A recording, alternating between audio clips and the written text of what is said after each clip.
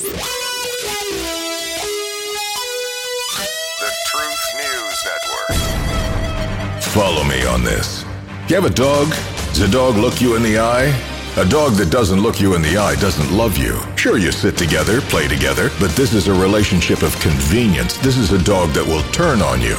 This trait is not limited to the canid world. People do it too. Friends, spouses, colleagues, politicians. It's where we are today, and it may be soon a matter of survival who you trust. And one thing I can tell you without a moment's hesitation is there's one who will look you in the eye, and we even let him on the furniture. He's Dan Newman.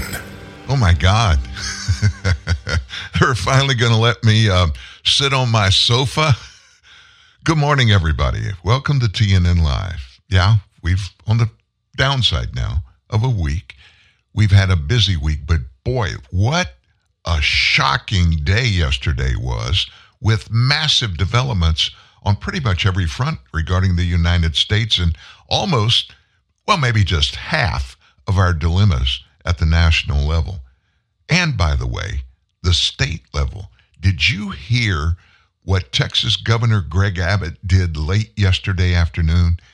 This is in the wake of the debacle over who controls the southern border of Texas and trying to get an understanding of what the heck is going on with the Biden administration just opening up our southern border. And Gregg Abbot and Texans have had enough. We are poised on a battle between Texas and the U.S. federal government. And I'm not joking. I'm not over-exaggerating. They, the Texans, have decided to do something that I thought should have been done a long time ago. Hold Washington, D.C. accountable for their very own law-breaking. And oh, by the way, go back to the U.S. Constitution and just give Joe Biden a lesson in civics. Is it civics or just political American history? Whichever you want it to be. We're going to break that down. That's our first story and probably biggest story of not just today, but for years and years to come. That and much, much more. Right after we hear a little song that certainly describes what we are dealing with in America today. This one's from the 60s. Call out the instigators, because there's something in the air. We got to get together sooner or later, because the revolution's here, and you know it's right.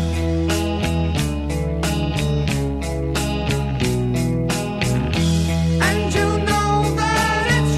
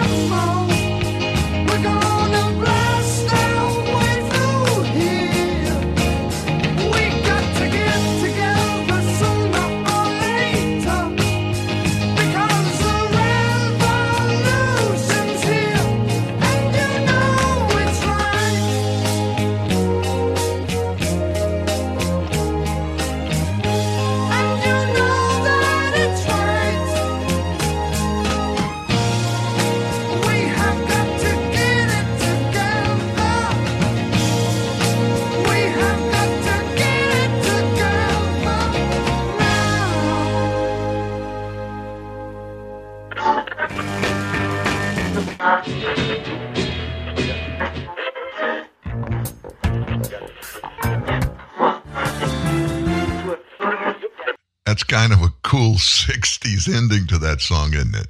Well, he was right on. Something in the air. We certainly know there is. And folks, things are getting really serious about illegal immigration. Listen to what happened late yesterday afternoon.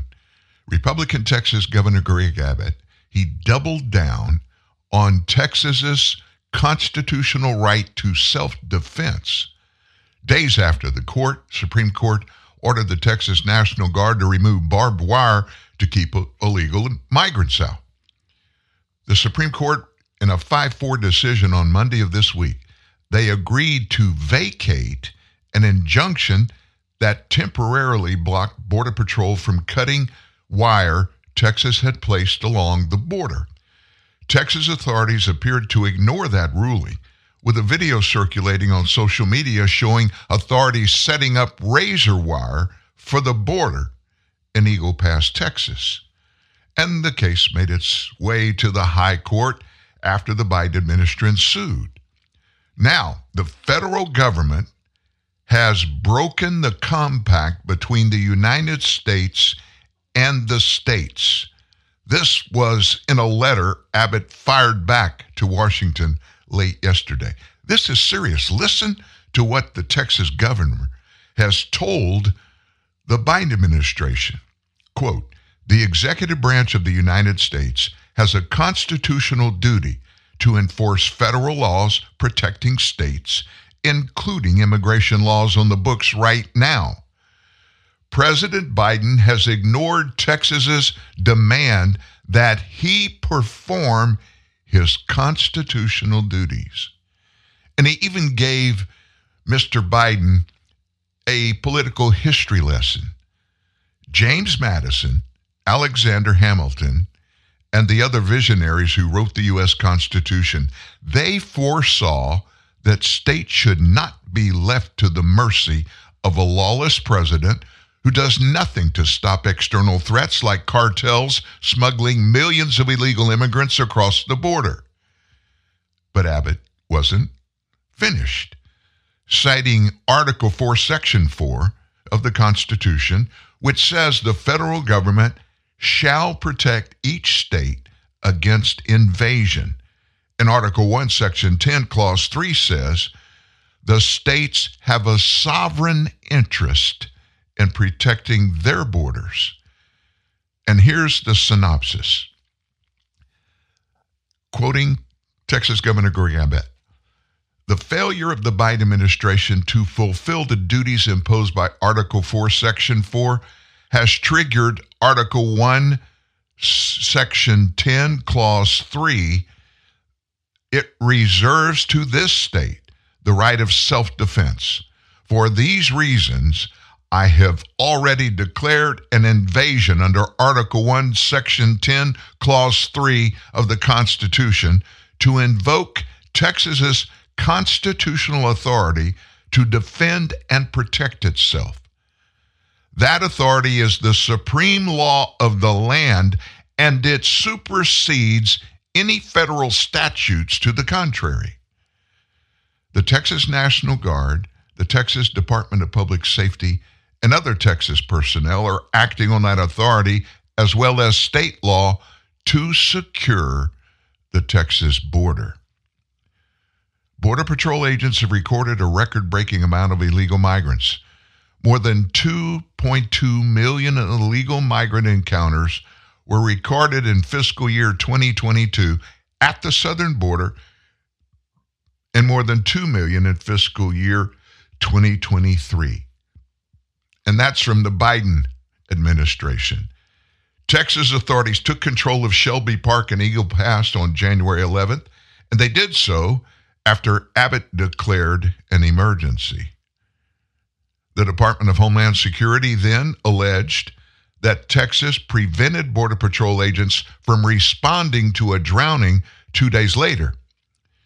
Biden's Department of Justice then admitted in a January 15 court filing that by the time federal authorities were notified of the drownings, the incident had already occurred.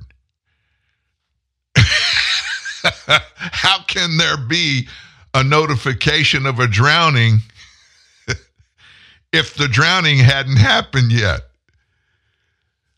We are living in our last days. This nation, our country, is coming apart at the seams.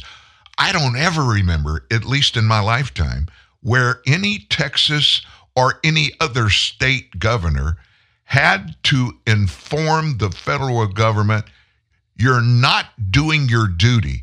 The Constitution gives the federal government sole authority over all border issues. And thankfully, the forefathers put a clause, a couple of them in our Constitution, that demands the federal government do just that. And when they don't, the state can take action to either force the federal government to do their constitutional duties, which are specified, and that Texas and any other state in this same situation or similar has the sole right to do whatever is necessary to make sure their state is taking care of their state because the federal government refuses or does not do so. And it just so happened this week,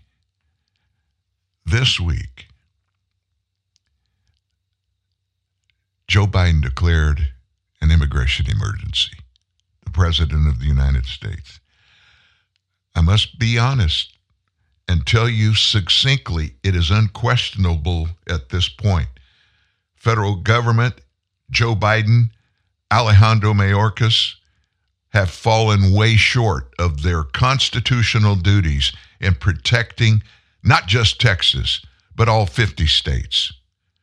In fact, 8 other governors have vocally and in writing reached out supporting this letter that Joe Biden sent to the White House. Now, what do you think is going to happen? Seriously. So here's what the Democrats responded with. You're going to love this. As Abbott continues to talk about Texas's right to self-defend itself from a migrant invasion, Democrat lawmakers now are calling on President Biden to take control of Texas's National Guard. Now, you just heard Abbott's letter. And so this is what they're going to come back with. How could any governor not agree with what Gregg Abbott is telling Washington, D.C. right now? If you don't have a state, you don't have a nation. And if you have a nation and you don't have states, you have pure chaos. Do you think maybe that's a little bit of what's happening here? Don't you look at where we are across our nation, top to bottom, left to right. Look at the individual pockets that are being just turned upside down under this president. And when I say turned upside down, maybe even kicked to the curb. No considerations. This administration packs illegals that have come across illegally. The Biden administration, first of all, did not stop them from coming across, but the Constitution and immigration laws make it very clear the first thing you're supposed to do, government, is you're supposed to turn these people around and send them back, deport them immediately to the country they came from. Have you seen Biden do any of that? Not a bit. And so everything from that point on, it's made up, it's put together, it's figured out and implemented with no thought or conversations with any of these states that they're flooding these illegals to. And if anybody wants to argue with me about what Joe Biden and his administration is not doing or doing at the southern border, there's one thing that has arisen from this massive invasion that has been instigated by Joe Biden and his king of world immigration, Alejandro Mayorkas, Homeland Secretary of Security. They started this thing, and it's turned almost into a war. Governor Abbot mentioned in his letter, I didn't read you every minute of it because it's pretty lengthy, very, very well written, as I'm sure it would be. But he mentioned, because of Joe Biden, solely because of Joe Biden, taking actions that he has taken, allowing our southern border be open like it is.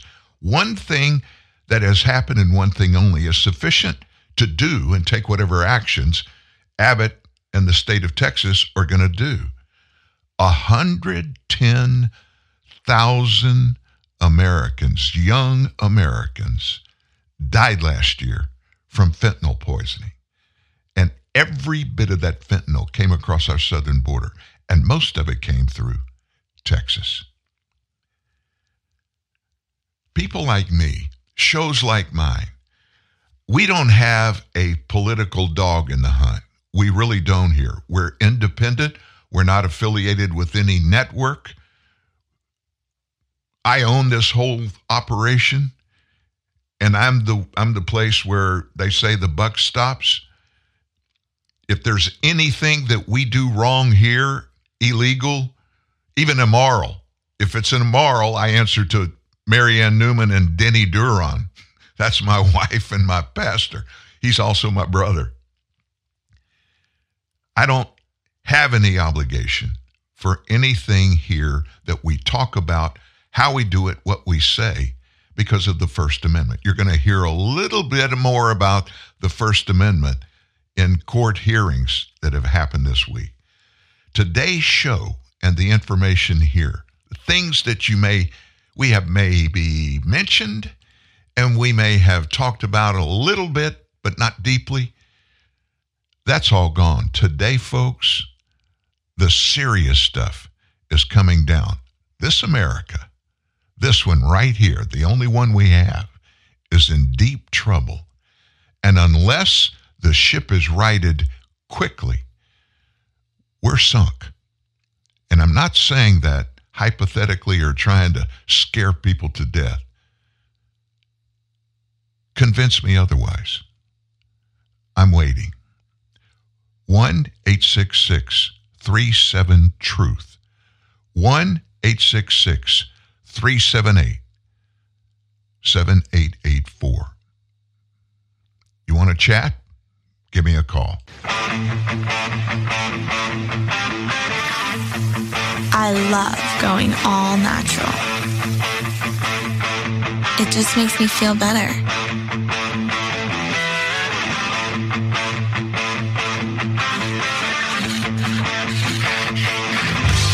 Nothing between me and my 100% all natural, juicy, grass-fed beef. Introducing the all-natural burger, the first ever in fast food, with no antibiotics, no added hormones, and no steroids. Only at Carl's Jr. When your cable company keeps you on hold, you get angry. When you get angry, you go blow off steam. When you go blow off steam, accidents happen. When accidents happen, you get an eye patch. When you get an eye patch, people think you're tough. When people think you're tough, people want to see how tough. And when people want to see how tough, you wake up in a roadside ditch. Don't wake up in a roadside ditch. Get rid of cable and upgrade to DirecTV. Call 1-800-DirecTV. At SimpliSafe, your safety is the only thing that matters. We designed smarter ways to detect motion for emergency dispatch in seconds. We create HD cameras so you could see what's happening in your home from anywhere. All powered by Fast Protect technology, exclusively from SimpliSafe for faster police response. Because in here, your safety is the only thing that matters. Advanced home security, 24/7 professional monitoring. There's no safe like SimpliSafe. Clarity of thought, clarity of vision, clarity of message. Real truth, real news. TNN, the Truth News Network. Again, Dan Newman. We're just getting started today, folks. folks, I want to point something out. Yesterday, we informed you, or day before yesterday, we have Steve Baker and his bevy of attorneys that are working with him on his case because of the threats made against him by the Department of Justice. They're having an afternoon press conference in Dealey Plaza. If those of you who are familiar with Dallas, you know that's right downtown, and that is the spot where President John F. Kennedy was assassinated. They're having an open press conference there. We were planning on going there and doing the show live, depending on the time they're doing it today. But we've run into a roadblock that we can't get our way through. We didn't have enough time. We didn't get the notice about nailing it down for this afternoon until last night. But Steve will be with us with an update live in tomorrow morning's show. It won't be a long segment, but he's going to break it down for us and tell us what's happening. I'm going to make a prediction for you. When he comes here, I'm going to ask him, did they take a census of how many and who the people were that were at that press conference? I will bet you the Department of Justice will have a bunch of people in Dealey Plaza. And you might say, Dan, how would they know that? Listen, what's this all about? The Department of Justice wants Steve Baker to know when they're around. They're doing everything they can to stop him. And I started to say everything they can to stop him short of going to jail. That's what they're threatening to do now, to come up with some Trump charge that they can use against him. Maybe one of the misdemeanor charges for him going into the U.S. Congress, the Capitol building, going in there as a misdemeanor. And they're even talking about changing that and ramping it up to put him in jail so they can shut him up. This is not just a conversation about the First Amendment, folks. It's about everything our nation stands for and stands on. This nation, under this president, is minutes away from coming apart at the seams because of the not enforcing federal laws. People, bad people, thrive on chaos and uncertainty. Don't you think we have plenty of that? But we're not finished with dropping some bombs on you today. Yesterday afternoon, information leaked out of that Senate budget bill that we've been talking about for weeks, but nobody's seen yet. The Senate's hiding it. They're going to wait till the last minute and then dump it out on the Republican-controlled House and demand a vote in 2 days. It's probably going to be a 2,000-page bill. They do it every time. This is a Chuck Schumer speciality. Yesterday afternoon, a number of Senate Republicans, they got really concerned with this ongoing border deal that's part of that budget bill and the negotiations between the White House and Republican leadership, expressing their frustration with, get this, a number of leaked proposals that are being considered and saying they would never vote for the bill. According to sources engaged on the border bailout, the proposals go beyond already reported leaks. The current framework under consideration would drastically change immigration law in the nation. That's according to Missouri Senator Josh Hawley, Utah Senator Mike Lee, and Texas Senator Ted Cruz. They all spoke yesterday about what they have heard about the ongoing negotiations, and they reacted to leaked proposals. Now, what are these proposals? Well, let me just give you some of them. Number one, legally establish 5,000 illegal aliens entering the country every day and making that as the new norm. In other words, that's our target. We want 5,000 every day. That would require the crisis to hit that number before the president could invoke Title 42 authority, effectively forcing Americans to, at minimum, accept another 1.8 million illegal aliens a year. That was number one. Number two, provide amnesty to a documented dreamer class, taking care of 250,000 people whose parents replaced American workers under the deeply flawed H-1B guest worker program. Amnesty. Amnesty. Number three, keep the mass parole programs in place, provided illegal immigrants enter through American airports, not at the border. Now remember this, we're paying for their flights.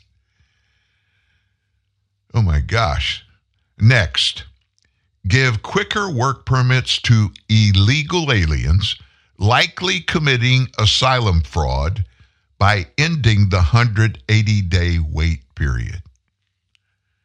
Next, expand the already vast network of free benefits like, legal services for illegal aliens, adding to the services that American taxpayers are already funding to the tune of hundreds of billions of dollars per year. Next, funnel billions of dollars to the corrupt NGOs, non-government organizations that profit. We, the American people, are sending them blank checks, and they're taking our money and then finding they're supposed to be nonprofits, but they're finding ways to hang on as much of our federal dollars and what they're supposedly doing. And what is that?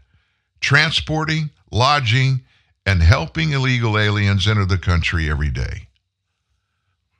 I'm going to stop right there and just point this out. These NGOs, numbering among them, are multiple of those that took, now the number's up over 100,000 unaccompanied minors.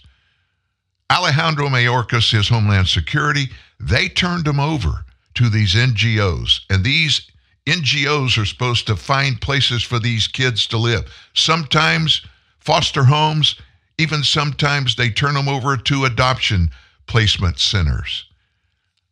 But you know what? Joe Biden's Department of Health and Human Services, they have no idea. They can't find where these kids went. Now, just let your imagination run wild. It doesn't take me wrong. I think of the possibilities, and you know how many possibilities I can come up with for where these kids are and what they've done or not done? My number is 1. Trafficking, sex, immigrants forced to work, not getting paid, kids I'm talking about, and selling them overseas. Do you know, it's common knowledge among the big elites, more kids go missing in the United States, from the United States, children I'm talking about, that are sucked into various illegal activities than any other nation on the planet. And our government is who came up with those statistics, but they don't want us to know about it. Senator Lee introduced a resolution yesterday that would force a public debate among Senate Republicans about this border deal before it can be even voted on, in order for members to truly understand what's in the package. That's the thing that kills me about these big elites and leaders in government like Chuck Schumer, Majority Leader of the Senate, and former House Speaker Nancy Pelosi. They are the ones that wrote this book to not use regular order when they come up with laws. They have their minions, people that work for them, and they go develop the bills. They don't go through committee hearings. They don't do that anymore. Now the House does, because we changed to a Republican-controlled House, at least temporarily. They only have a 2-vote majority now. And these people behind closed doors, they put all the bills together, And then the leaders nobody's seen them. Nobody knows what's in them. And they'll just put them out in the dark of night to their members to look at. Usually they're 1,000 pages or more with all kinds of directive places you got to go. They don't give the details of things. They'll say, here's what's going to happen. We're going to do this, this, this, and this according to bill number. And then you have to go through that to find the old bill to see what it's changing in this one. And they do it purposely. And then they call for a vote a few days later before anybody has read everything and gone and gotten all the other resources that are part of that bill that aren't even included in the bill. Senator Lee, he should be a United States Supreme Court justice. He's brilliant. And he's not what we call a hardcore Republican. He's not a big government guy. He's a law guy. And he plainly states what the Constitution says on any issue I've ever heard him talk about. No pontification, no politicization.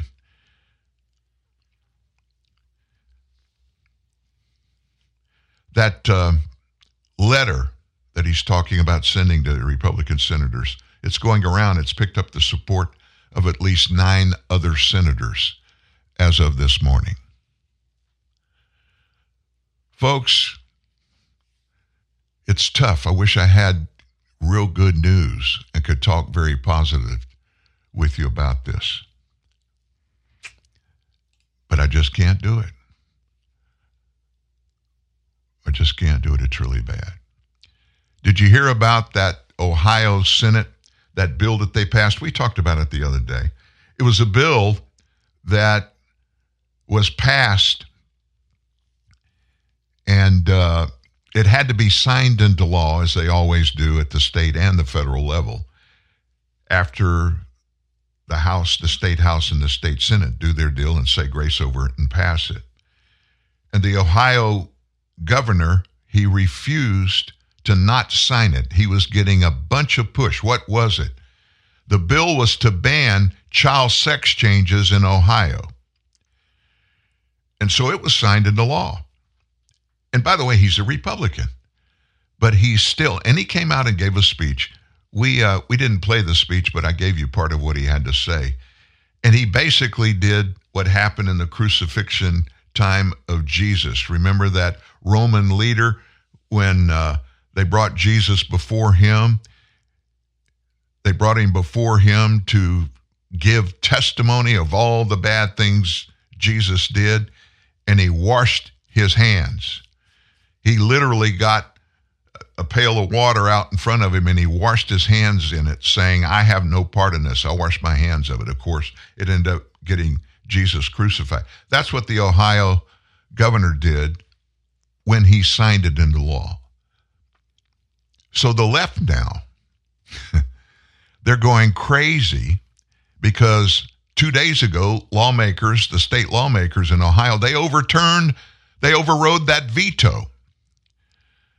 The state Senate voted yesterday, 28-4, to pass a bill that would ban sex change surgeries, cross-sex hormones, and puberty blockers for minors, and overrode Republican Governor Mike DeWine's veto from December after the House passed the legislation on January 10th.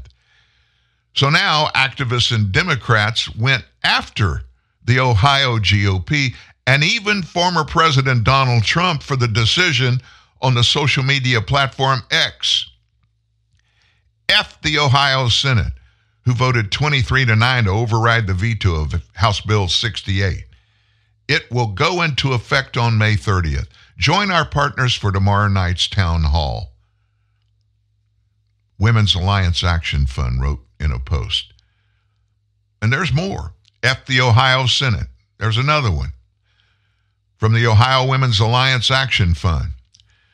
So the X account for the Ohio Democrats also bemoaned the decision in a post, arguing that the bill was in defiance of the medical community. Today, Ohio becomes the most restrictive state in the country for gender-affirming health care. Now, let's stop right there. Let's stop right there. Listen to how ridiculous. I'm going to make it very short. Gender-affirming health care. Why would anybody expect anybody else to give them authority to look at them and confirm what their sex is? And especially have a bureaucrat, even an elected person, or even a doctor, especially doctors. How in the world can doctors affirm someone's identity? Gender identity. It's real simple. It comes based on the plumbing, and doctors can surely make a quick determination of that. And I don't know who comes up with these labels. Gender affirming healthcare. It's a psychological thing. And it's usually psychological thing in the parents that allow this to go on. They continued by saying corrupt politicians yet again stripped healthcare freedom, defying the medical community who testified against HB 68. November proved Ohioans are ready for change and next election. Kelly Robinson's the director of Human Rights Campaign. She chastised Republicans and Trump for overturning DeWine's veto. Now, I don't know, but I didn't think Donald Trump could overturn anything in the government. He's not in office. Some of this stuff came out. I'll give you a couple of more. Instead of listening to parents and doctors, Ohio Republicans are bowing to Trump. They just overrode DeWine's veto of HB 68. Similar attacks on trans folks are underway in many states. Kelly Robinson wrote that. The Ohio Senate joins the House in overriding Governor Mike DeWine's veto of a bill that bans gender-affirming care for minors and transgender girls from participating in school sports. That was just kind of a PS on the other stuff. DeWine vetoed this ban, in late December, but he signed an executive order that bans just child sex change surgeries a week later, and the Ohio governor claimed that parents, not the government, should decide in these matters. DeWine also received $40,000 between 2018 and 2023 from several Ohio children's hospitals that the governor visited to talk to families about the bill. That's just a little one that nobody knew about. It just came out. Oh, yeah. Governor, yeah. We got a $20,000 check for you just to help you in this cause. And the other hospital has a $20,000 check for you also. Dan Tierney, who is DeWine's press secretary, previously stated that the governor does not have a new comment today. His previous comments of the bill and his veto reflect his position on the issue. So after that Ohio vote, nearly half of the states in the U.S. have put in place legislation to ban sex change procedures for minors. So we got 25 states that haven't acted on it, or they have acted on it and made it okay, and 25 have said no. So we just keep digging, right? We just keep digging. Well, Joe Biden, we are told every day now he is running for re-election in November. I'm beginning to think that he may not make it to November. I think I've heard a song like that. And if you listen to some of the stuff he says, listen, I don't want to make fun of anybody in public office that is a leader, a real leader, especially someone like the U.S. president. Everybody is watching him and looking at the condition of his cognizant abilities. And every day, something new pops up. But I think we have right now one of the longest Joe Biden gaffes in recorded history. Not to make fun of him, but just to let you hear an example of what in public, often, because the left in media, they won't cover any outside gaffe of this president. They're propping him up just like they did in the previous election in 2020. They want him back because he's controlled. They can control him, and he is controlled. So I got sent this one overnight.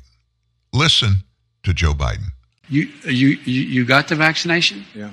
Are you okay? I mean, you seem, no, it works. Or or the mom and dad, or the neighbor, or when you go to church, or when you're, no, I really mean it. There are trusted interlocutors. Think of the people. If your kid wanted to find out whether or not there's a man on the moon, or whatever, something, or, whether those aliens are here or not. You heard all that. One more time. You got the vaccination? Yeah.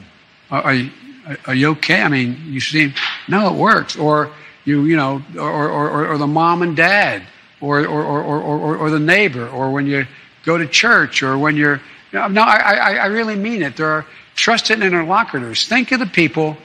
If your kid wanted to find out whether or not there's a man on the moon, or whatever, something, or, whether those aliens are here or not. Listen to what I'm going to say. My mother died 13 years ago. Massive, horrible Alzheimer's. I mean, the worst that many doctors that were around her during that time had ever seen. And I lived through everything running up to that, the signs of it way before it turned full blown. And I'm telling you this just to point something out.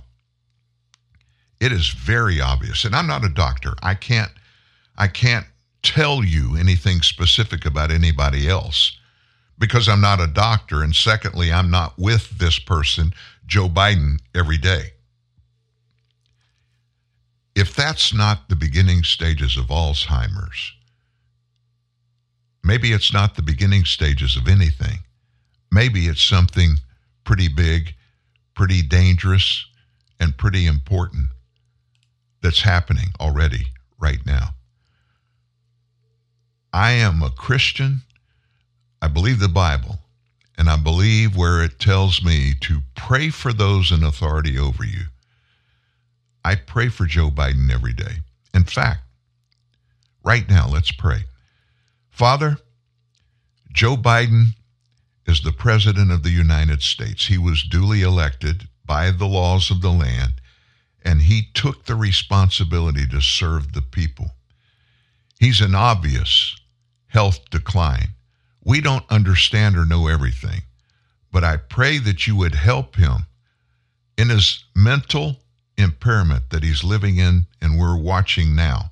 You would help him through it. And please not let any political actions on either side of the political aisle enter into propping him up when he is past the possibility even of fulfilling his oath of office to the American people. We pray for his health. We pray for his mind. And we pray for you, if you would touch him and help him understand he has issues, very obvious issues, that he's not able to take care of himself. Do your work, God, and we thank you in advance for doing that. It's just like my brother Denny Duron, my pastor, said a long time ago. He flies a lot. He speaks all over the world. And it's very uncomfortable. Now, I'm going to tell you folks this. I just turned 70. He's 71 years old. I don't fly nearly as much as he does. But flying for long periods of time, the older you get, it becomes more and more uncomfortable. And I don't care if you sleep in first class, one of those cocoons that you get if you fly overseas and pay a lot of extra money. I've been in those things before. It is very, very nice, but it still doesn't change some of the other discomforts that you have. You know, service used to be the number one thing that drew people to commercial air flying. Makes it a whole lot easier to get from one place to another. It's better than a Greyhound bus or driving cross country, right? Of course, I go overseas pretty regularly, at least in the last couple of decades. You can't drive to get over there, so you're kind of limited. But it's tough. It's tough. When you get older, you start getting older, things just don't work the same way. What Denny said, and you always, if you're like me, you look when the pilots come through and go in to check in and go get ready for a flight, and I look at them, and I just look at them, and sometimes they just seem not quite right. And I don't know it. I'm just, you look at them, and it always comes to my mind, especially after he told me this years ago. He said, I may not like one of those pilots, looks a little strange or something, but if he's a guy that sits in the left seat, that's the pilot, I want him to get me where we're going safely. So I'm not going to say anything or feel any bad thing about him. All I want from him is get me there and get me there safely. I want Joe Biden to be successful from here to the end of his presidency. And I pray that God will get through to him and let him know, buddy, you're not doing a good job. Maybe, just maybe, you need to hang it up. This is your home. This is your family room / gym. The guest bedroom / music studio. The daybed / dog bed. The living room / yoga shanty / regional office. How did you guys do it? / classroom. And this is the basement / panic room. Maybe what your family needs is a vacation home / vacation home. Find yours on the Vrbo app. Welcome to McDonald's. May I take your order? Hi, can I get a... Get in the McDonald's. Ooh, can I get a... Yeah, can I get a... Go, Bubba, go! Pick me! No, pick me! Hey, can I get a... 10-piece chicken McNuggets. And what sauce would you like with that?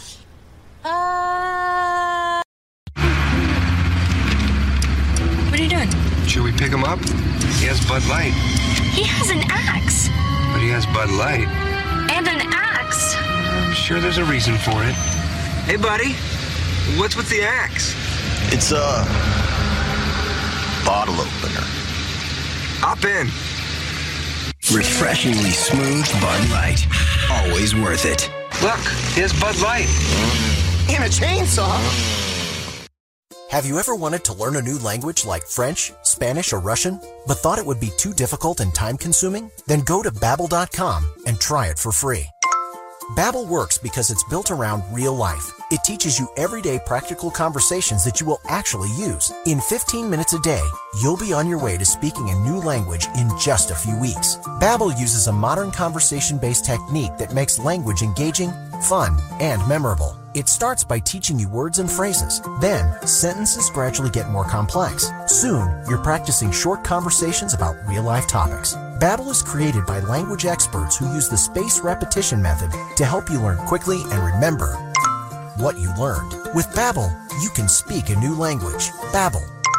Language for life. Celebrating 10 million subscriptions sold. Now try Babbel for free at Babbel.com. Just go to Babbel.com and start learning a new language today. That's Babbel.com. Babbel.com.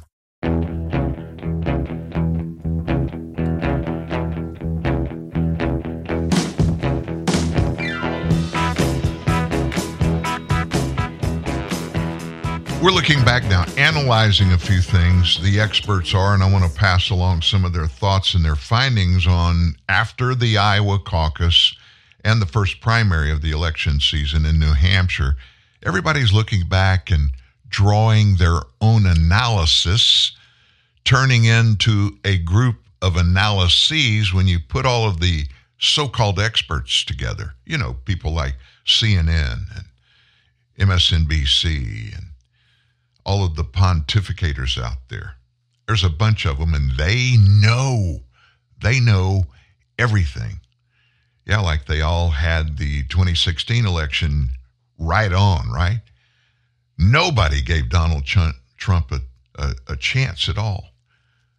I was shocked. I got a phone call. I was in the other room. I got a phone call at about 10 o'clock that night, election night in 2016, laughing about Donald Trump beat Hillary Clinton. So in some of the analysis, this comes back.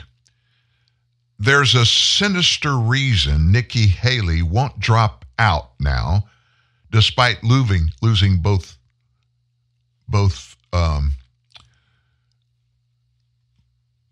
the primary.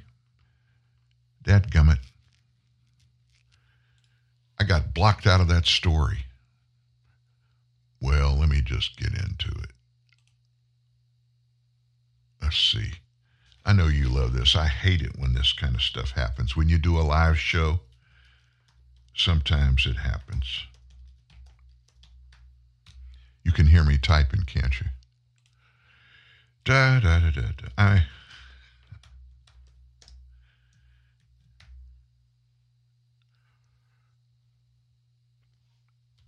Hang with me, folks.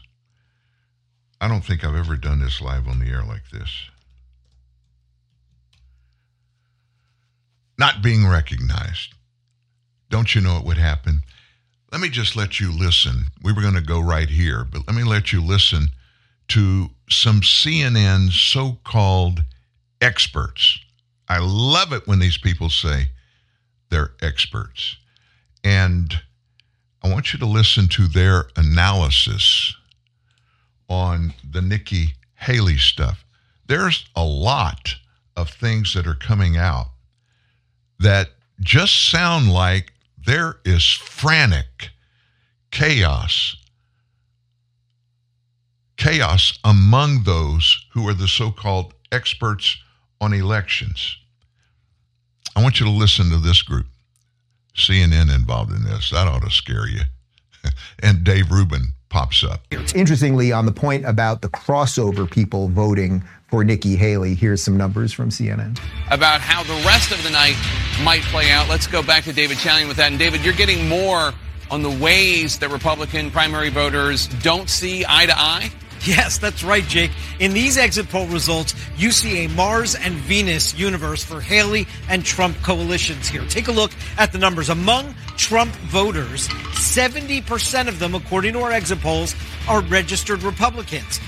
Donald Trump, his support, 27% of his voters are registered undeclareds or independents. 3% were unregistered before today. Look at how that compares with Nikki Haley. It's a complete reversal. It's an alternate universe. Among Haley voters, 70% are registered undeclareds. Only 27% are registered Republicans. We also see this with when asking people, did Joe Biden legitimately win the 2020 election? Which he did. Among Trump voters, 80% say no.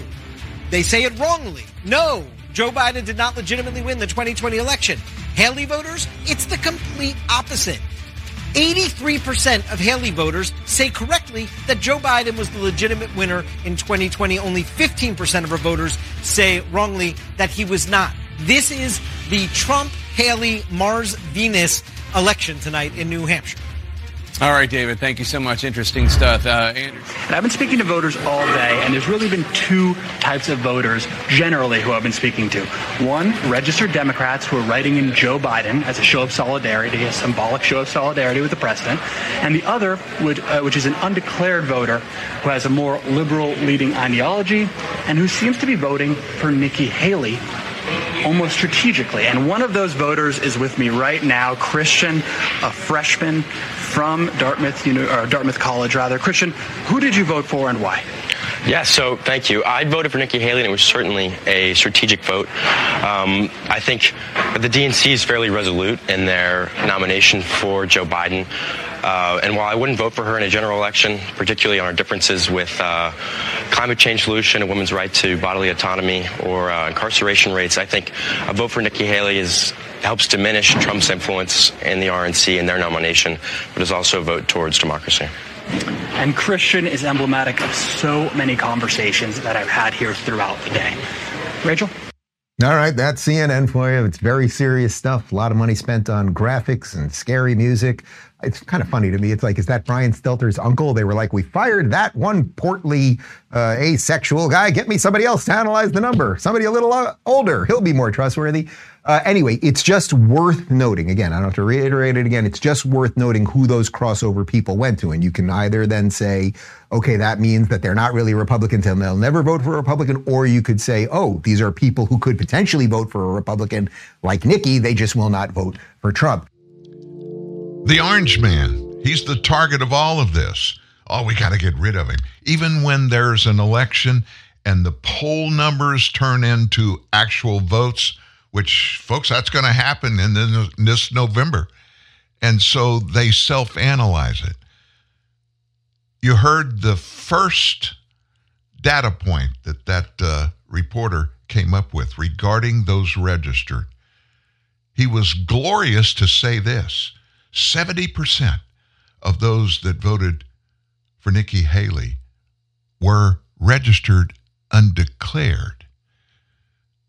So what does that mean to you or me? Well, to me it means a bunch of Democrats legally went, they're New Hampshire residents, they're big-time Democrats, and they're scared Trump's going to be president.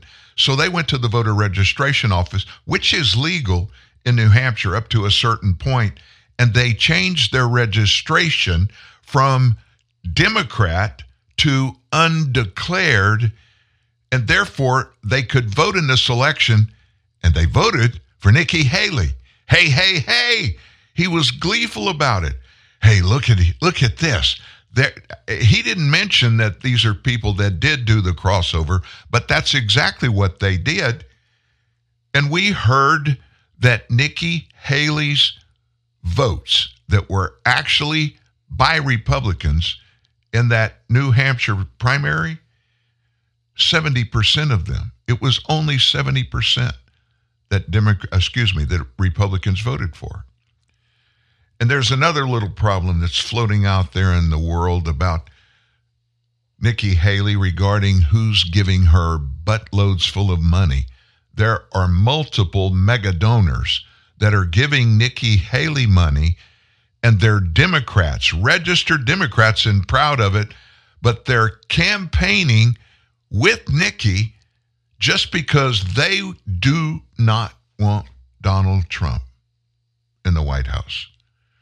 And they keep coming up with this falderall. They can't quite nail it down and figure out what's going on, so they got to find some answers. They got to be able to go on the air. MSNBC, CNN, oh my gosh, we got to make ourselves relevant.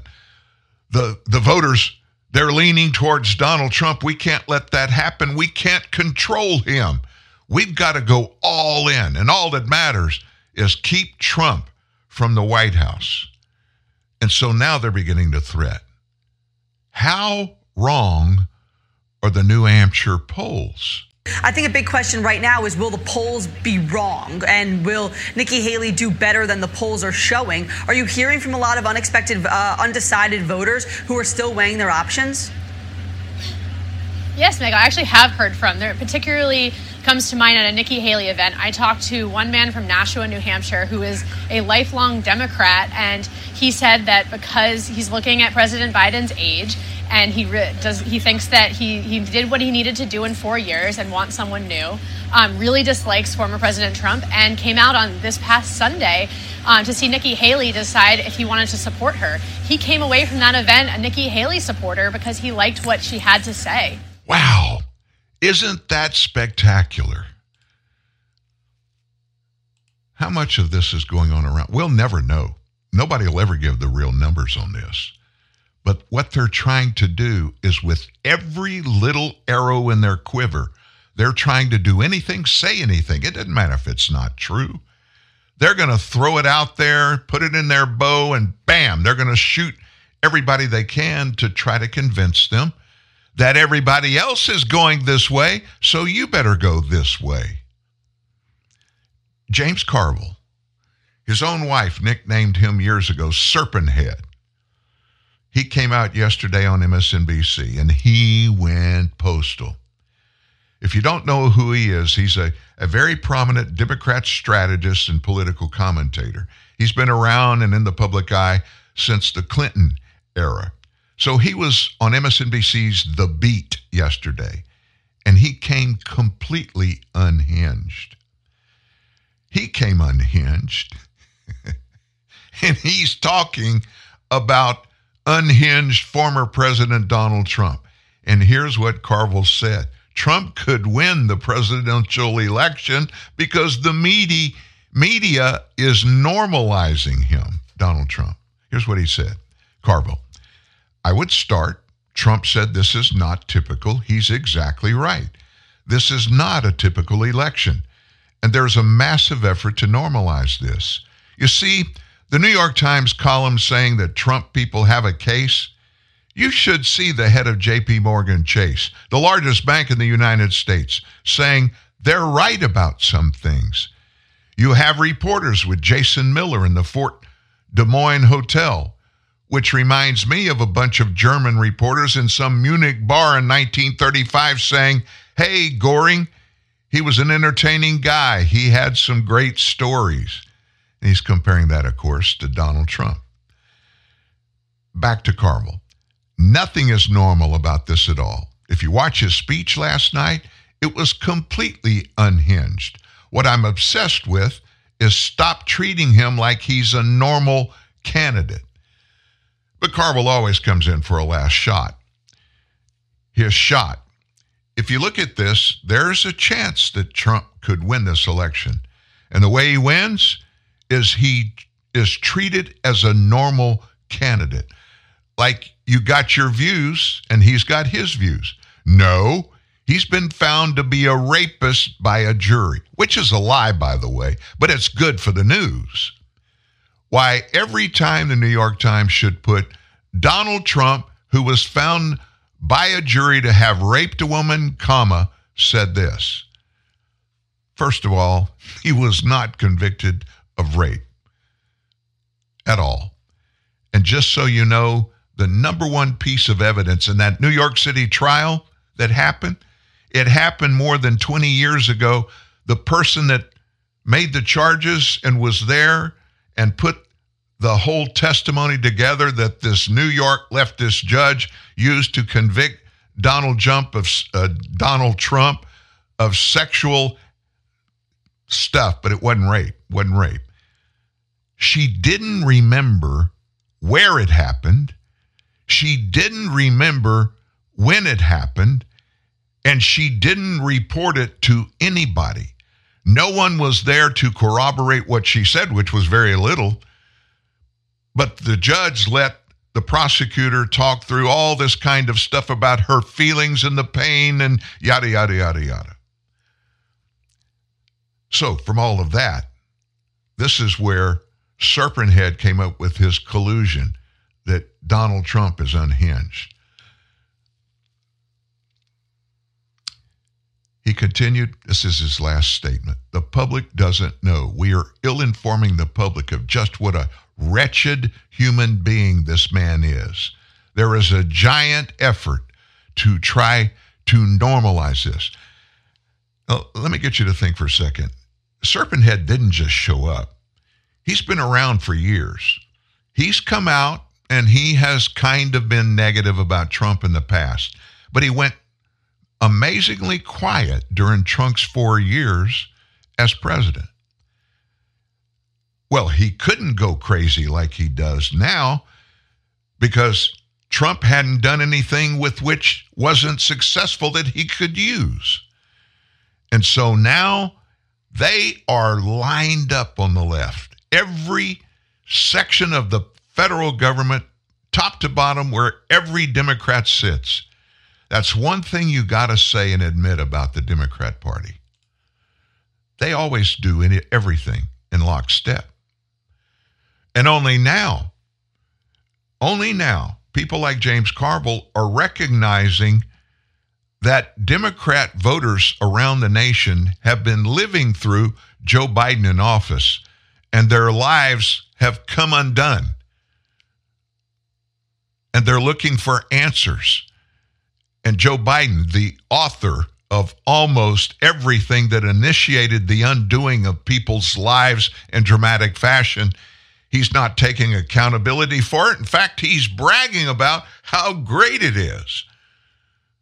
Bidenflation. No, he calls it Bidenomics, but it's really Bidenflation.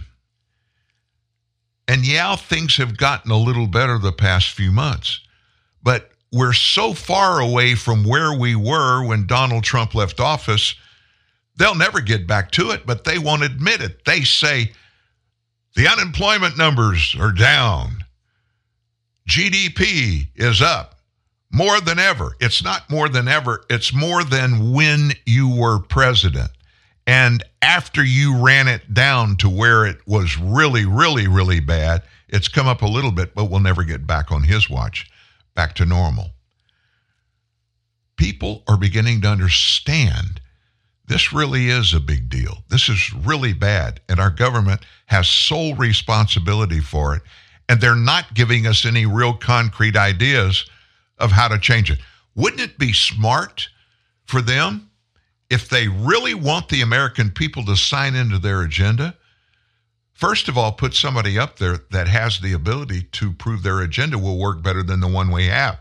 It wouldn't be hard to find somebody to do it from where it is today back to where it was when Trump left office. It'd be easy. Nobody'd have to really work hard. But the first thing you got to do is acknowledge you've messed up. You've done bad things. You've hurt innocent people by the things you forced Americans to do, and put your minions out, giving them authority to follow through with, in many cases, illegal activities. On that alone, Joe Biden could be impeached tomorrow. We won't even go down that road. It's really, really a long road, and I don't want to get there. It'd take too much time, and it would be rehashing things that we know about. And if you're like me, I don't want to think about bad stuff all the time. So typically when I hear something and I think it might have some viability, I'll listen to it, I'll analyze it, and if it's not real, or I think it's maybe real but not critical, I'll file it away in the circle file. In other words, I'll put it away. I don't want to fret about it. Don't fret about anything you can't change or be a part of change. If you can't, walk away. I mean, why not just wait till you get a chance to change something that's bad before you go nuts? We call that an election. Yesterday, I think probably the most in the tank member of the Biden administration, he went face to face with Martha McCallum of Fox News. Martha did. She told White House National Security Council spokesperson John Kirby, former admiral, you throw the B in if it's really good. His is far from being good. During an interview yesterday, she told him that the administration's border policies are failing. He won't admit it. Well, he can't. Joe Biden won't admit it. His boss. Kirby said the administration is determined to change the way border officials process migrants entering the U.S. and to crack down on illegal immigration. He cited the administration's national security supplemental request, which is not going to be passed. It would allocate additional funding to add more Border Patrol agents. That's the sole thing they are beating the drum with every day, trying to make Americans believe that all this stuff at the southern border would go away overnight if Republicans let loose the money to hire 1,300 more immigrant Border Patrol agents. 1,300. Martha McCallum said President Biden does appear to take action at the border as he has the power to issue executive actions. In other words, you don't have to You don't have to go to the House or the Senate to do it. She said, so it doesn't seem like he has a lot of fire in his belly, John, to stop people from entering. It seems that he's okay with the opposite. No, Martha, Kirby said, I kind of would disagree with you. I don't think he's lacking any sense of urgency about the need for border security at all. And he has taken some executive actions, like putting U.S. troops down there to help take off some of the Border Patrol, some of their tasks and some of their responsibilities so that they can focus on immigration work itself. McCallum and Kirby addressed the Biden administration's request to cut razor wire installed at the border by Texas officials. They did so to help mitigate the influx of migrants around the country. The Supreme Court ruled in favor of the administration Monday, with Associate Justice Amy Coney Barrett and Chief Justice John Roberts ruling in favor with the liberal justices. Kirby said the White House opposed the razor wire since it allegedly prevented Border Patrol agents from accessing certain areas to fulfill their duties. Why don't those guys fulfill their duties? And it's because Joe Biden doesn't want them to. Now back to what this story says about Amy Coney Barrett and John Roberts, both Republicans, ruling in favor of the Biden administration. Here's what this whole conversation comes down to. Border control, top to bottom, is the sole responsibility of the federal government. And what the suggestion of these Republican Supreme Court justices are, we want to force the Biden administration, we want to enforce the fact and not take actions that are arbitrary, like Texas national officers putting up wire across the southern border at the river to help keep these people out. We want Texas to take action that will get to the Supreme Court that questions the responsibility of the federal government when the federal government doesn't act. It's okay for Texas and any other states to act to protect their citizens. It needs to go through the legal process before it comes to the federal government, comes to the Supreme Court. That is what Gregg Abbott did with, you heard the top of the show, the conversation we had there where he actually put the Biden administration on notice for constitutional specific violations and the right the Constitution gives in a case of an emergency, which Joe Biden called the southern border issue an emergency. He's saying what the Constitution said would be the only reason for states to legally take action against the federal government would be if the federal government doesn't do what the Constitution says the government is supposed to do to take care of Texas and every one of the other 49 states. You say there's no lack of urgency. This is back to Kirby. He's been president for 3 years. This is not just the same old immigration issue we've heard going on for a decade, as he said the other day. These are record numbers all the time. That's McCallum. And people in Iowa and New Hampshire are the ones who are expressing concerns about it. This isn't Arizona and Texas. This is Iowa and New Hampshire. So I don't think that people sense there's any urgency to address this. In fact, I talked to lots of voters over the past few weeks, she said, who said they think the opposite has happened. And they're trying to figure out why the president won't do what he can do to stop it. Kirby said there's a limit on the executive actions the president can pass to address the border. There's not. There really isn't, as long as he's addressing the border problem according to the rule of law. And therefore, Kirby said he needs support from Congress. He then argued the White House's discussions with the Senate have been progressing. Well, they can't do it by themselves. I mean, they're not, McCallum responded. And you say he's been concerned about it for 3 years, but that's failing, obviously, Because when you have record numbers of people coming in, that means the policy's not working.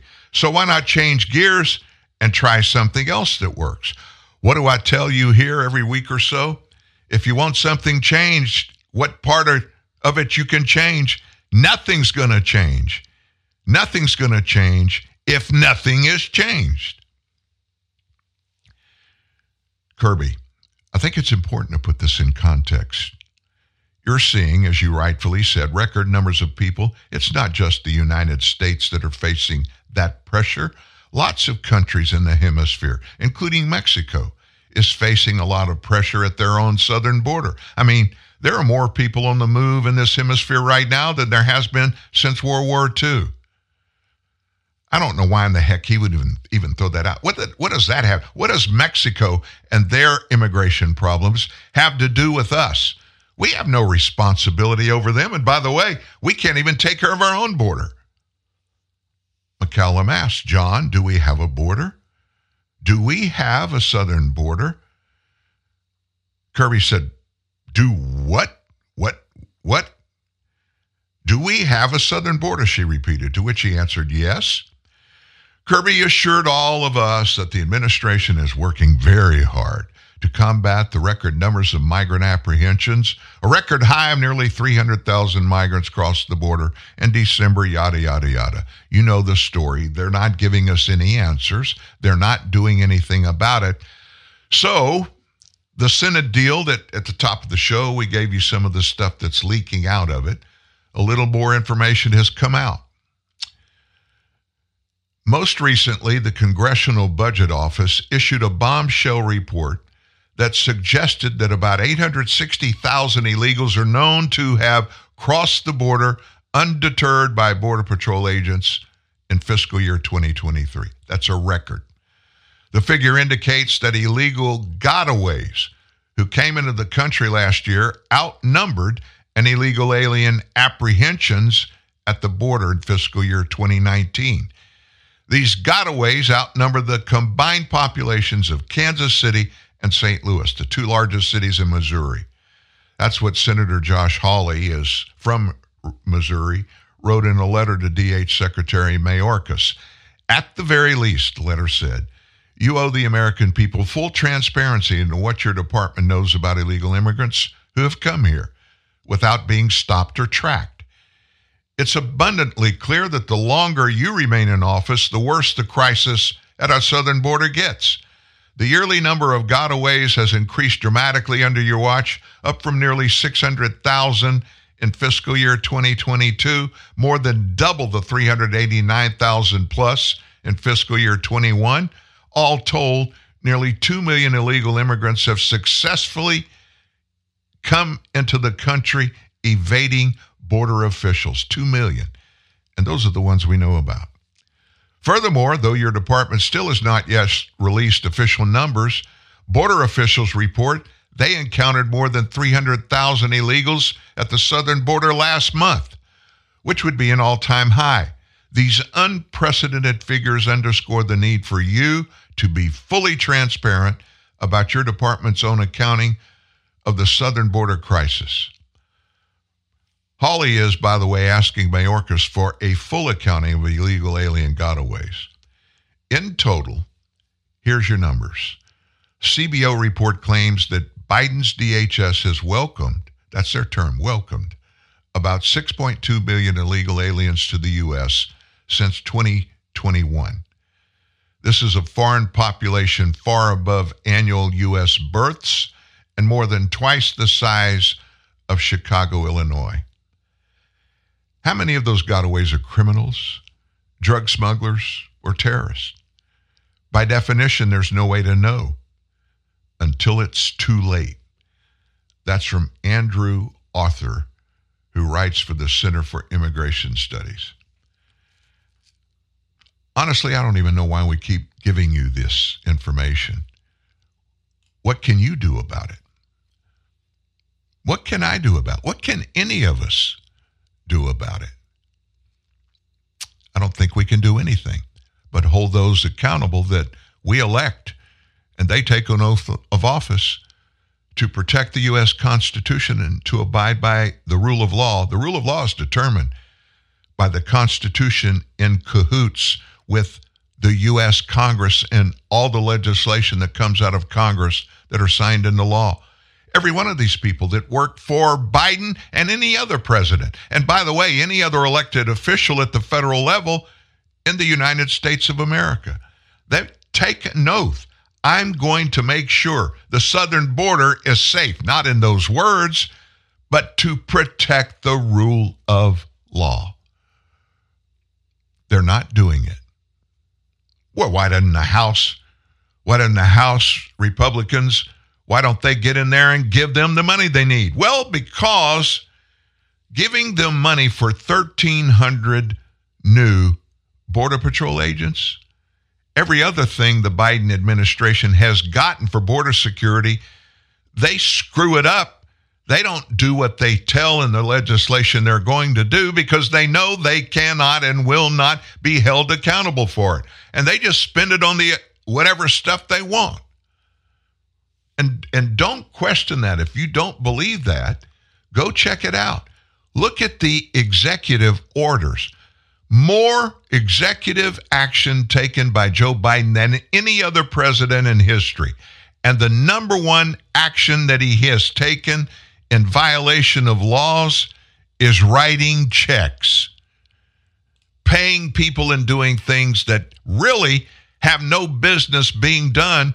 And his answer when he's asked about it, he quit saying this, but at first he would chuckle a little bit about it and would say, oh, I know it'll be tested in court, but to get all the way to the top of the federal system will take years, and by that time that ever would happen, we'll have put everything we wanted to do in place.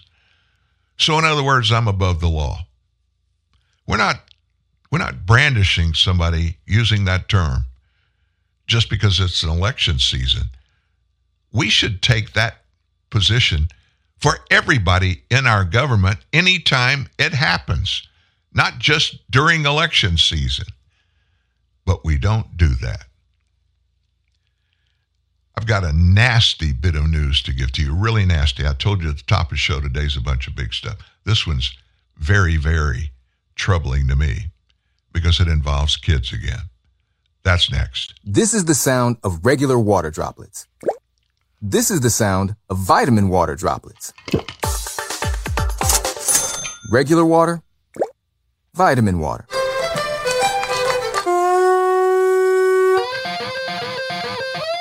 Regular water, vitamin water. Hey, come on now. Vitamin water. It has vitamins, but also parties. You love chocolate. Chocolate. You love M&Ms. Oh, yes. But your tastes have grown up, and you're just not wild about super sweet milk chocolate, so you've been avoiding M&Ms. Yeah. Well, fear no more. Huh? M&M's Dark Chocolate to the rescue. My heroes. M&M's Dark Chocolate Candies. Available wherever fine candies are sold. Have you heard about Blank Slate yet? It's the best board game. In fact, Blank Slate has quickly become the new favorite with everybody around here.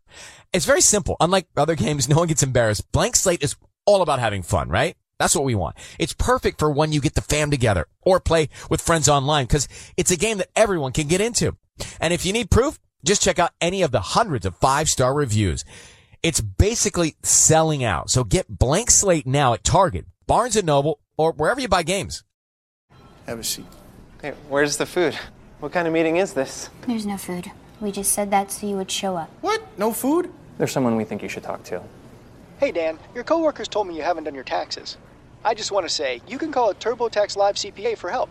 We'll help you get your refund and get back to your life. You'd really do that for me? Yeah, Dan. It's literally my job. Thanks, guys. So there's no snacks, nothing? I brought kale. TurboTax Live, now with CPAs on demand. CBS, NBC, ABC, MSNBC, CNN. An alphabet soup of lies, myths, and disinformation. For real nutrition, you need a full plate of truth. TNN, the Truth News Network.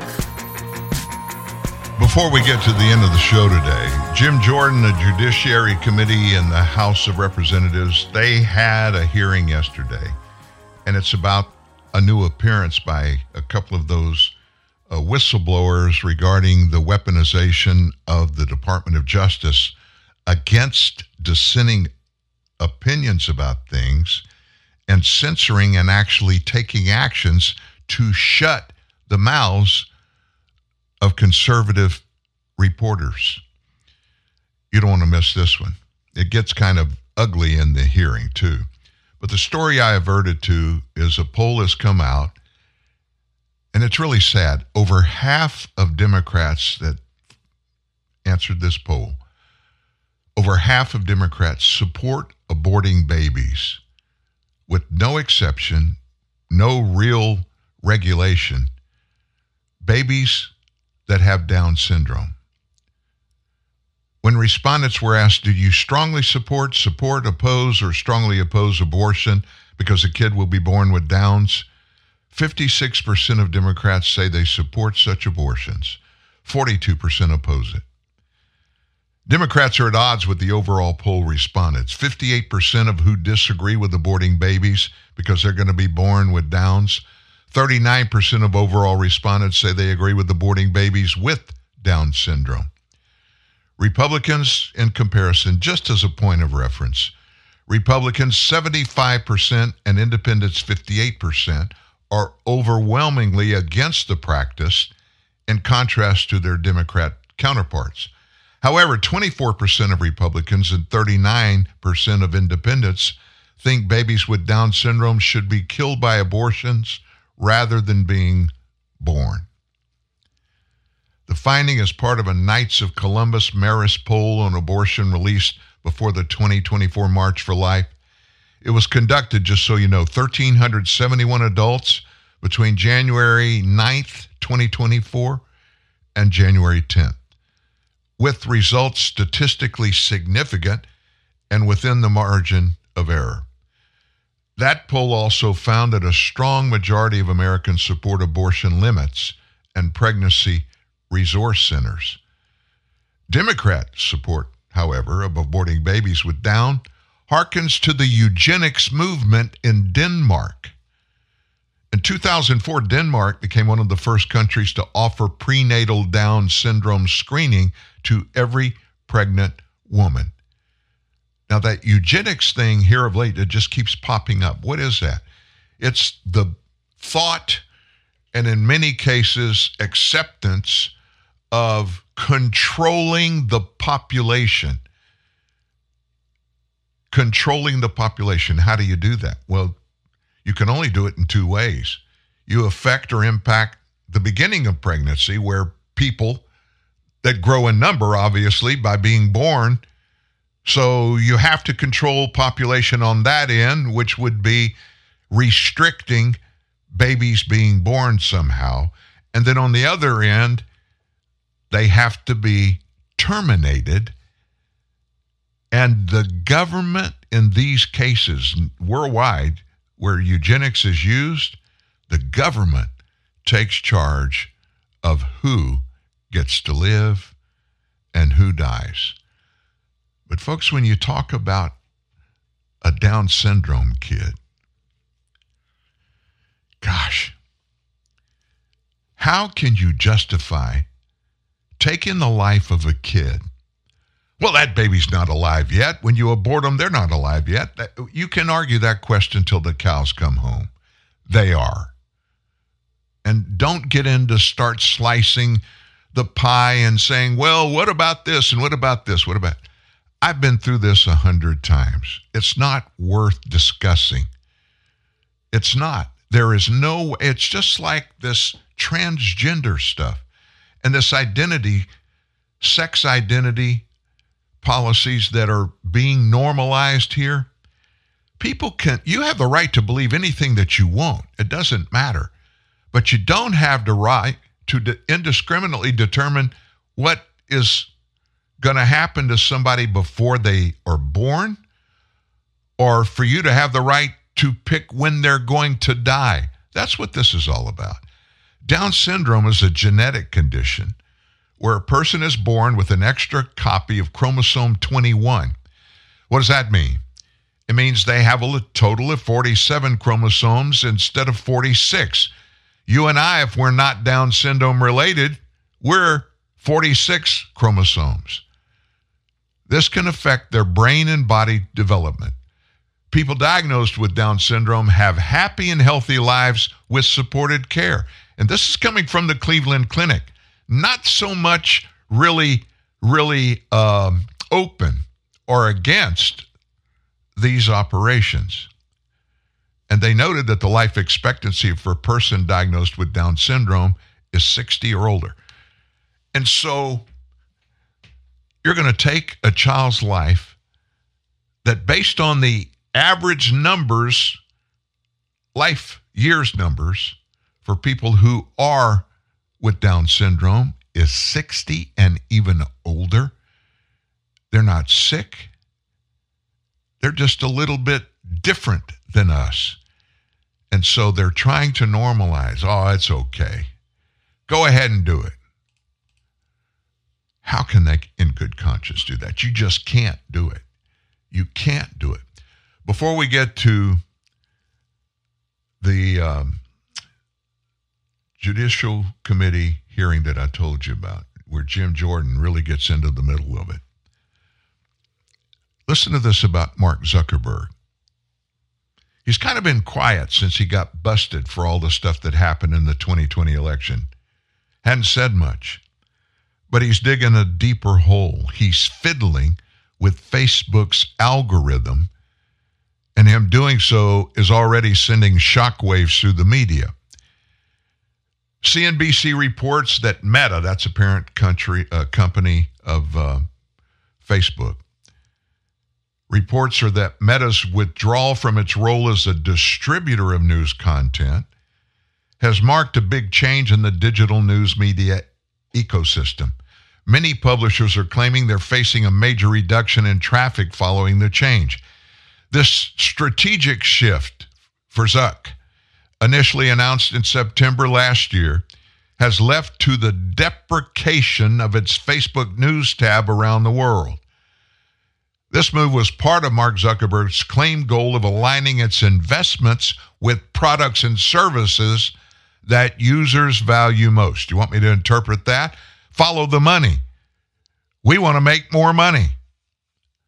According to a study by Chartbeat, which analyzed 2,000 news and media websites, Facebook's contribution to overall social traffic measured by page views plummeted from 50% to 33% as of last December. This decline was also reflected in referral numbers from social media and search engines, with Facebook's share dropping significantly. Zuck's decision to pull away from news distribution, it was influenced by a bunch of different factors, including the years of public relations challenges related to misinformation and account censorship controversies. These issues had brought intense scrutiny and criticism from a bunch of different political areas, with conservative politicians accusing Meta of leftist bias and others criticizing its role in the 2016 presidential election. It's kind of hard to go back and change that, isn't it? They did everything they could to stop Donald Trump from being elected in 2016. And, by the way, to be reelected in 2020. Publications like Mother Jones reportedly experienced a big reduction in traffic referrals from Facebook. So the decline in traffic from Facebook has forced many media outlets to come up with their own strategies for audience engagement, which turns into revenue. This adaptation has included a greater emphasis on other distribution channels like Google, another biggie, which has seen an increase in its share of external traffic to news sites. So it all began when they were getting a really large amount of heat from Washington, D.C. I'm talking about Facebook, Meta, Zuckerberg. Are you a social media company or are you a news company?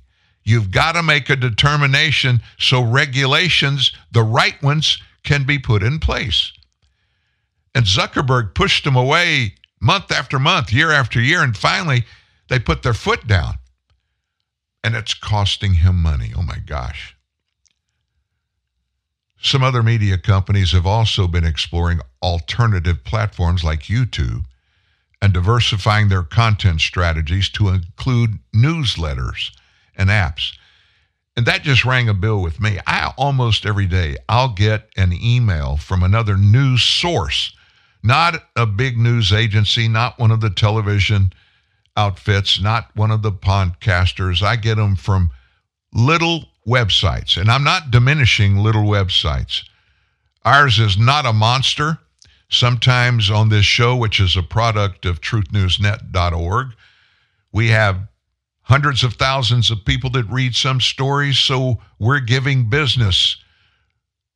We're giving news. We're giving information away. So if the federal government stepped in, they would probably determine truthnewsnet.org as a news entity, and therefore we would rely and have to fall under all of the rules that the government takes to make a differentiation between a news outlet and a media outlet.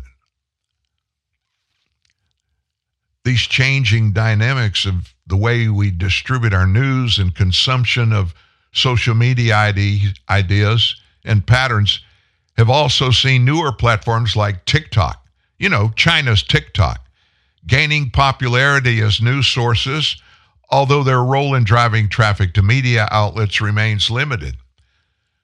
And the only reason I brought this up was to make sure you know this may not even apply to you. It may not mean anything to you right now. But whether or not these changes are good or bad and what should or could be done with any of it, that's up in the air. But you need to know about it. When you get down on some of these issues to the ground level and you're forced to make a decision or a choice, you need to have the facts. And so we're going to keep coming to you with information like this, especially on one operation that's so important and so monstrous and makes so much difference in a lot of things that we live through, Facebook, Meta. So I mentioned to you about this hearing that took place. More controversy, more discussion about the weaponization of the DOJ against people and free speech. Now, at the top of this, at the very beginning of this, you're going to hear a lady being asked some questions in a conversation during the chamber, during this hearing, between her and the chairman of that committee. She is a member of the House of Representatives. I want to make sure you understand that, because these are two Congress people that are going after each other. Mr. Chairman, I'm not exaggerating when I say that you have called before you two witnesses who pose a direct threat to people who oppose them. It's funny when people have to go through that. Exactly. This is unacceptable. I'm ready for it. I don't know if a lot of other people are. But just as it was unacceptable for Kevin McCarthy to provide 41,000 hours of sensitive security footage to a biased talking head in an effort to rewrite what happened on January 6th. This is a new Republican playbook, apparently. Risk Chairman, American safety and security to score political points. The gentlelady's words should be struck. We do not accuse witnesses of threatening others. That is out of line and outside the rules of this committee. That, and I can have an opinion. You don't get to determine what's struck down. Well, you do get an opening statement, and it's and about, so let it's me about finish. over. The committee will suspend. We know this is because at the first hearing, the chairman claimed that big government and big tech colluded to shape and mold the narrative and suppress information and censor Americans. This is a false narrative. We're engaging in false narratives here, and we are going to tell the truth. I yield back. Gentlelady yields back. I would just point out the consent decree was in our report. We offered your staff also the opportunity to review the FTC letters. You have not come over to review those letters. Third, The idea that I believe both of these individuals who are getting ready to testify, I believe they're both Democrats. The idea that two journalists who happen to be Democrats. Did you not give that offer at 8 o'clock last night? I'm talking now. Your time was ended. Neither of us are in time. I don't think they're here to help us politically. I think they're here to tell us the truth. And oh, by the way, the first FTC letter to Twitter after the first set of Twitter files, the very first question was, who are the journalists you're talking to? And you guys don't care. You don't care. You don't want the 2011 people to see. You don't want the American people to see what happened, the full video, transparency. You don't want that, and you don't want two journalists who have been named personally by the Biden administration, FTC, in a letter. The Biden administration. And you're saying they're here to help us. They're here to tell their story. And frankly, I think they're brave individuals for being willing to come after they've been named in a letter from the Biden FTC. Is this your question time now? No, I'm responding to your ridiculous statements you made in your opening statement. Okay, well, let's get on with it. Oh, now we want to get on with it. So you can say all the things you want. And I did in my opening statement, as well as you had an opening statement. You said what you needed to say in your opening statement, and I, as the ranking member, have used my time. Without objection, all other opening statements will be included in the record. We will introduce today's witness, Matt Taibbi. About the weaponization of the government against free speech, which is certainly what we're fighting. Thank you. My time has expired, but I appreciate your understanding of our committee. I have a different understanding. I yield back. Well, you got the wrong understanding. Last week in the full Judiciary Committee hearing, I introduced into the record a story of a left-wing journalist who said that talked about the FBI putting a paid informant, a felon, in the Black Lives Matter movement in Denver. I want to focus on the First Amendment, just like protecting the First Amendment, just like these guys do. Point of order, Mr. Chair. Are you going to respond after every? No, I'm taking my 5 minutes. This is it's your 5 minutes now? I can take my 5 minutes when I want to, and I'm taking my 5 minutes Okay, now. great. Yeah. Thank you. Well, I would ask for an additional few seconds for being interrupted by the ranking member. But the truth is, we want to focus on protecting the First Amendment. Mr. Schellenberger, you're a Republican? No, I'm not. You got any pro-Trump bumper stickers on your car? I voted for Biden. Voted for Biden. You don't have any MAGA hats laying around your house, right? I do not. Yeah, but you said earlier, both you and Mr. Taibbi said this is the most chilling thing you have ever seen as journalists.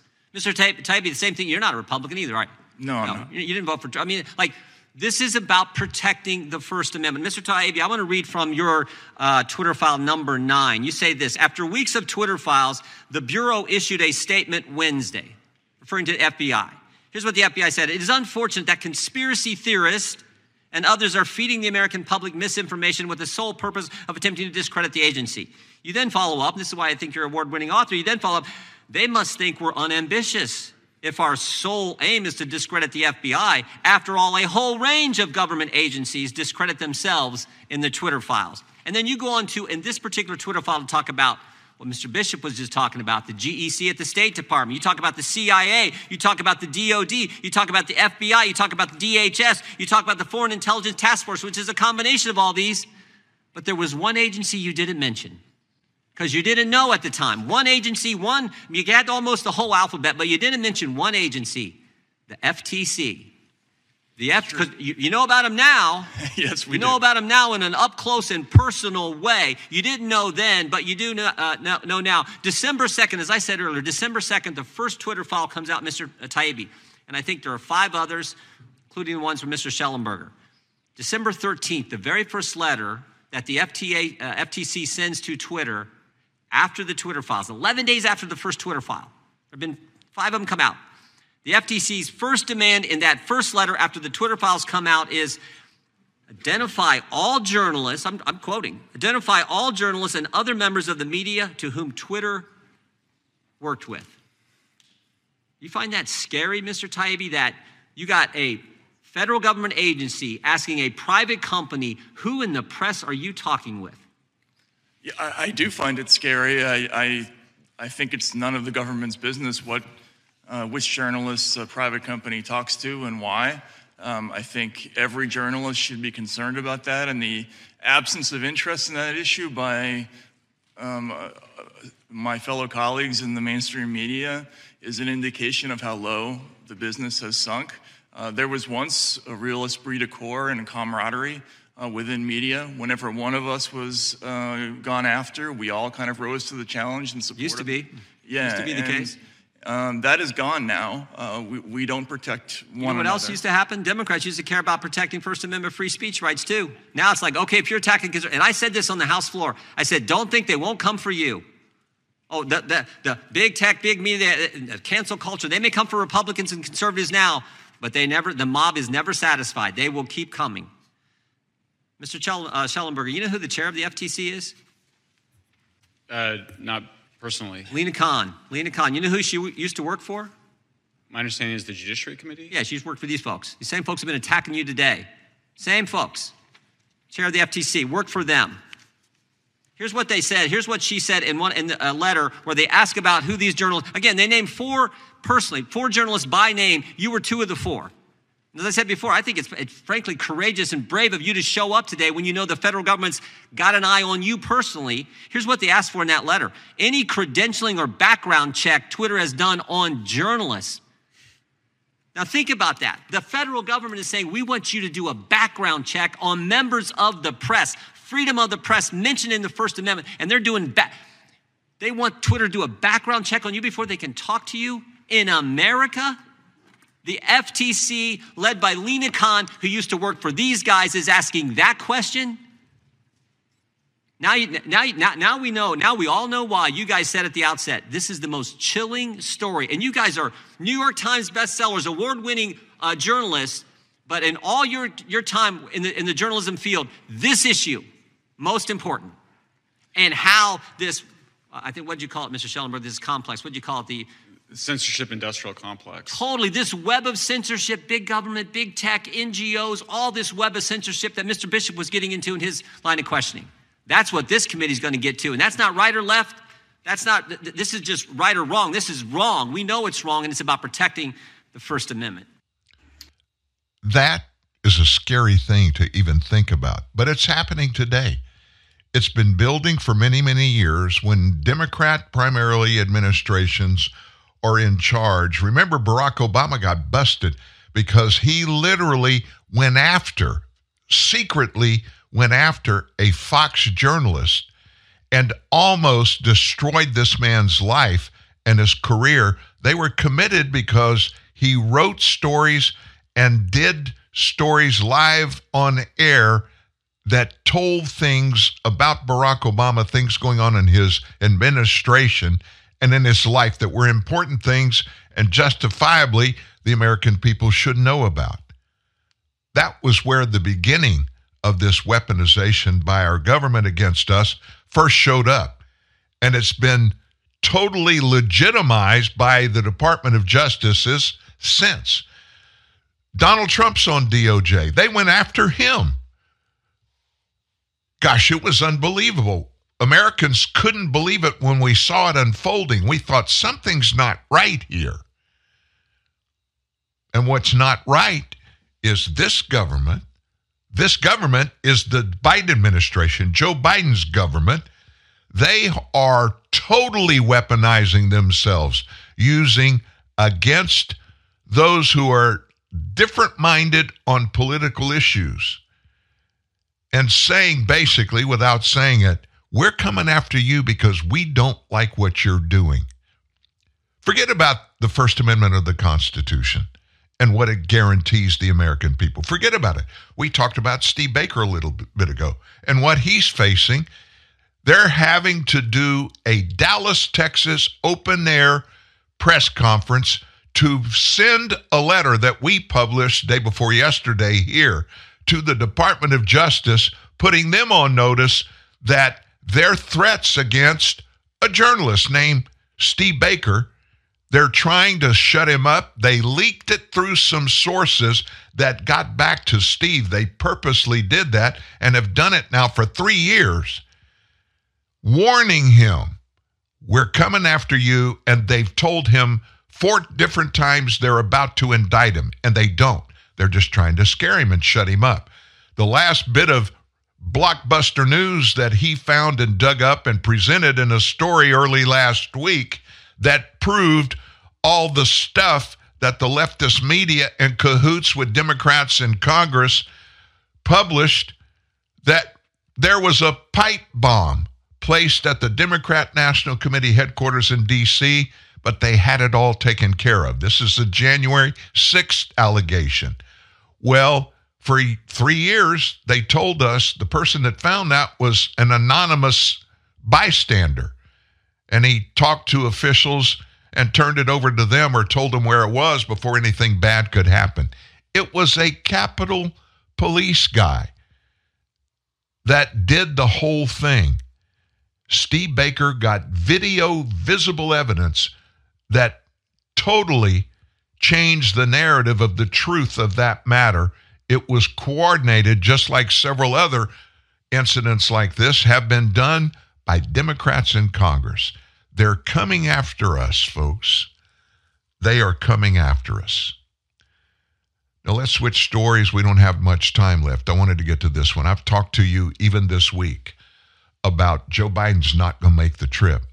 I can't see any way he can make it to November. And then I certainly can't see any way, as most Americans right now, they're even out visibly pointing those things out and making recommendations for Joe Biden to stay indoors and not go into public areas and speak anymore.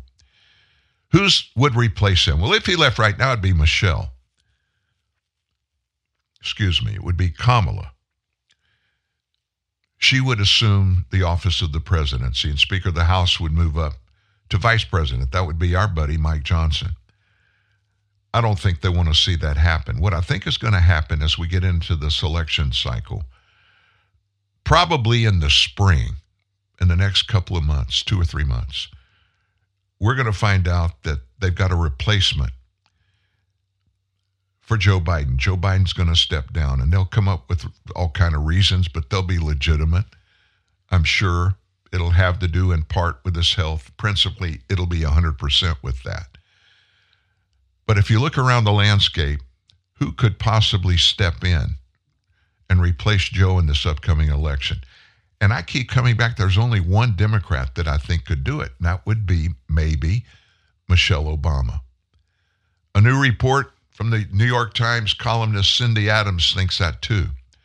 According to her report, former First Lady Michelle has her eyes on the presidency as big-time New York Democrat donors are testing the waters to gauge whether she would have the chance of being elected.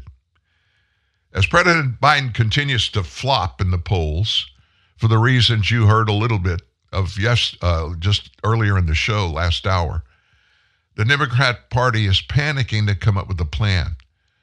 They know literally anyone else on this planet has a better chance of being elected than Joe Biden. Adams suggests the plan involves a Manchurian incumbent who stays in the race through May and then abruptly steps aside, allowing Michelle Obama to secure the Democrat Party's nomination at its convention this summer in August. For now, Biden still play acts like he's a real candidate, she said. So Bill O'Reilly stepped in. You know who Bill O'Reilly is. He suggested it was almost inconceivable that the Democrat Party would re-nominate Biden, claiming that he has dementia, and that the only hope for the left is to replace him with Michelle Obama. Bill O'Reilly's a high-level conservative podcaster. He pointed out that Biden has nothing scheduled for the coming months, adding that he is totally kept apart from the American people in every single way. Adams, the New York columnist, said that Michelle has pulled several donors who are credible sources. Few have access and usually not meant for the noises of the media. Conservative podcaster Megyn Kelly has also weighed in on that speculation.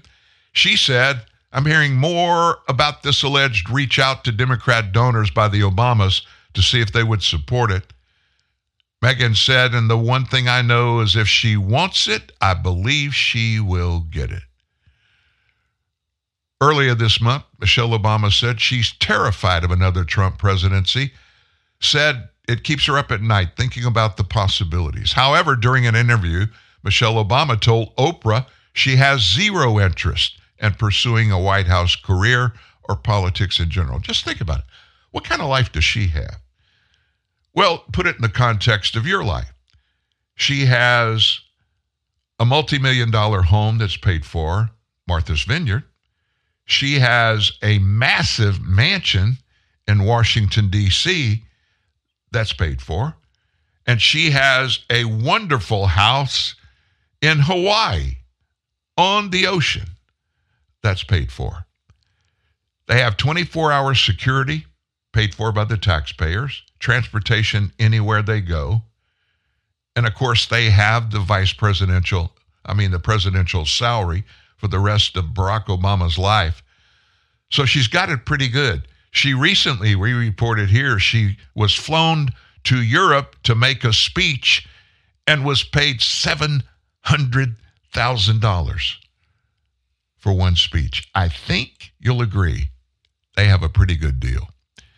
Well, we're going to keep our eyes on it. So is everybody else in the nation. Every Democrat's praying she does it. And that's going to end today's show. Thank you so much for being here.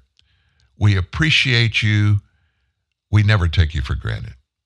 God bless you. You have a good day. And we're going to finish the week together. How do we do that? Well, we're going to sign on to TNN Live tomorrow morning at 9. See you then. They paved paradise and put up a parking lot with a pink hotel, a boutique, and a swinging hot spot. Don't it always seem to go that you don't know what you got till it's gone? They paved paradise and put up a parking lot. They took all the trees and put them in a tree museum, and they charged the people $1.50 to see them. No, no, no, don't it always seem to go that you don't know what you got till it's gone? You paved paradise and put up a parking lot. Hey, farmer, put away your DDT. I don't care about spots on my apples, leave me the birds and the bees. Please, don't it always seem to go that you don't know what you got till it's gone? They paved paradise, put up a parking lot. Hey, now they paved paradise to put up a parking lot. One night.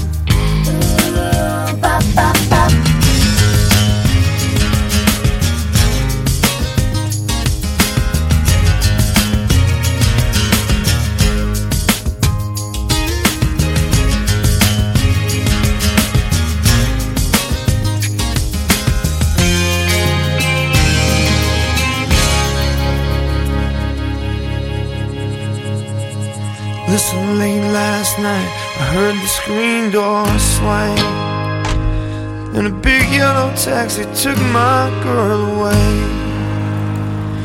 Now don't it always seem to go that you don't know what you got till it's gone? They paved paradise, put up a parking lot. Hey, nah, nah, don't it always seem to go that you don't